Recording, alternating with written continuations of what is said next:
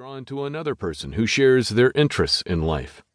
If Sarah loves rock music like Jake, her roommate, then the two are compatible enough to establish a passionate relationship according to the law. If, on the other hand, Sarah loves rock music but Jake has a fancy with jazz, then the two may not be suitable for one another. Granted that liking the same genre of music is not the only thing that Sarah and Jake would need to share in order to be well matched, but it could be the starting point to a long-term relationship. Many have praised the law of attraction for accurately describing their relationships, but a number of professionals have also scrutinized the theory for its lack of scientific basis. Although many have attempted to make the subject relevant by relating various psychological phenomena to it, the law of attraction itself is not based on actual scientific studies and discoveries. Such lack of factual evidence is why many professionals have accused the theory of being more on the creative side of things. Regardless of whether or not experiments have validated the belief, the law of attraction is a great way of explaining how couples meet and beginning the path of love manifestation. After all, there must have been some similarity between the two of you in order for the second date to work. And you will have to admit that it was pretty cool when you realized that she had seen and loved many of the same films that you enjoyed. It is such memories that the two of you cherish to this day, which is why the idea of there being a special law of attraction in the universe still reigns supreme.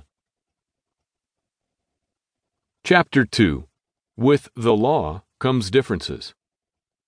The law of attraction is a great way to describe how lovers meet, but what about the differences that can ruin the relationship after the two have found one another? For this, we look into the distinctions between men and women. For years, people have claimed that men are from Mars and women are from Venus. Although the saying should not be taken literally, professionals have discovered a number of differences between men and women that affects the way the two sexes interact and fall in love. Whereas women are counted as being emotional beings that need much affection, men are typically individuals who refrain from expressing their feelings and claim not to need as much attention. The truth of the matter is that human beings, both males and females, need a fair amount of tenderness. Some men, however, believe that showing an overwhelming amount of endearment is not necessary to establish a healthy relationship, which is why they typically remain silent when they are comfortable in a relationship and only speak out when the union is not working. Right now you're probably thinking, no, guys are not like that. Reflect back, however, on conversations that you have had with men in relationships. How many times did he verbally express his love for his mate? Of course he bought her flowers and tried to give her the world, but did he tell you that he was in love with her while he was informing you of all the wonderful gifts he showered her with? Probably not. You see, men are more of show-and-tell beings in that they show women how much they adore them by buying gifts or doing extra chores around the house. They figure that their love is implied through such deeds, so there is no need to drive home the point with verbal expression. Women, on the other hand, are all about what is said. They often think out loud when solving problems and rarely withhold their feelings when they are having a bad day. Contrary to men who do not need to hear "I love you" often to believe it, women believe that verbal expressions of affection are necessary. Even a simple compliment about her attire coming from her mate cheers her to no end, because such accolade implies that he is paying attention. It's hard to lose interest in someone whom you are constantly looking at least that's what women think.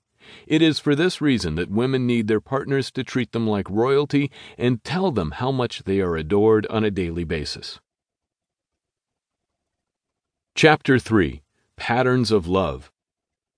So with these differences in mind, how does one fall in love, you ask? And that is a very good question.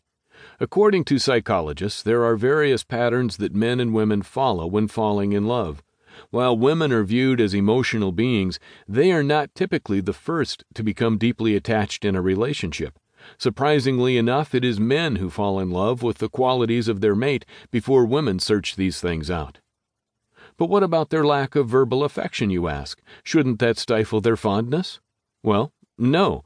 As history has proven, saying that you love a person does not necessarily mean that you are head over heels smitten by them. There have been a number of individuals throughout the centuries who have professed their love for a person only to betray them later. Since men are more silent, their affection is not always expressed.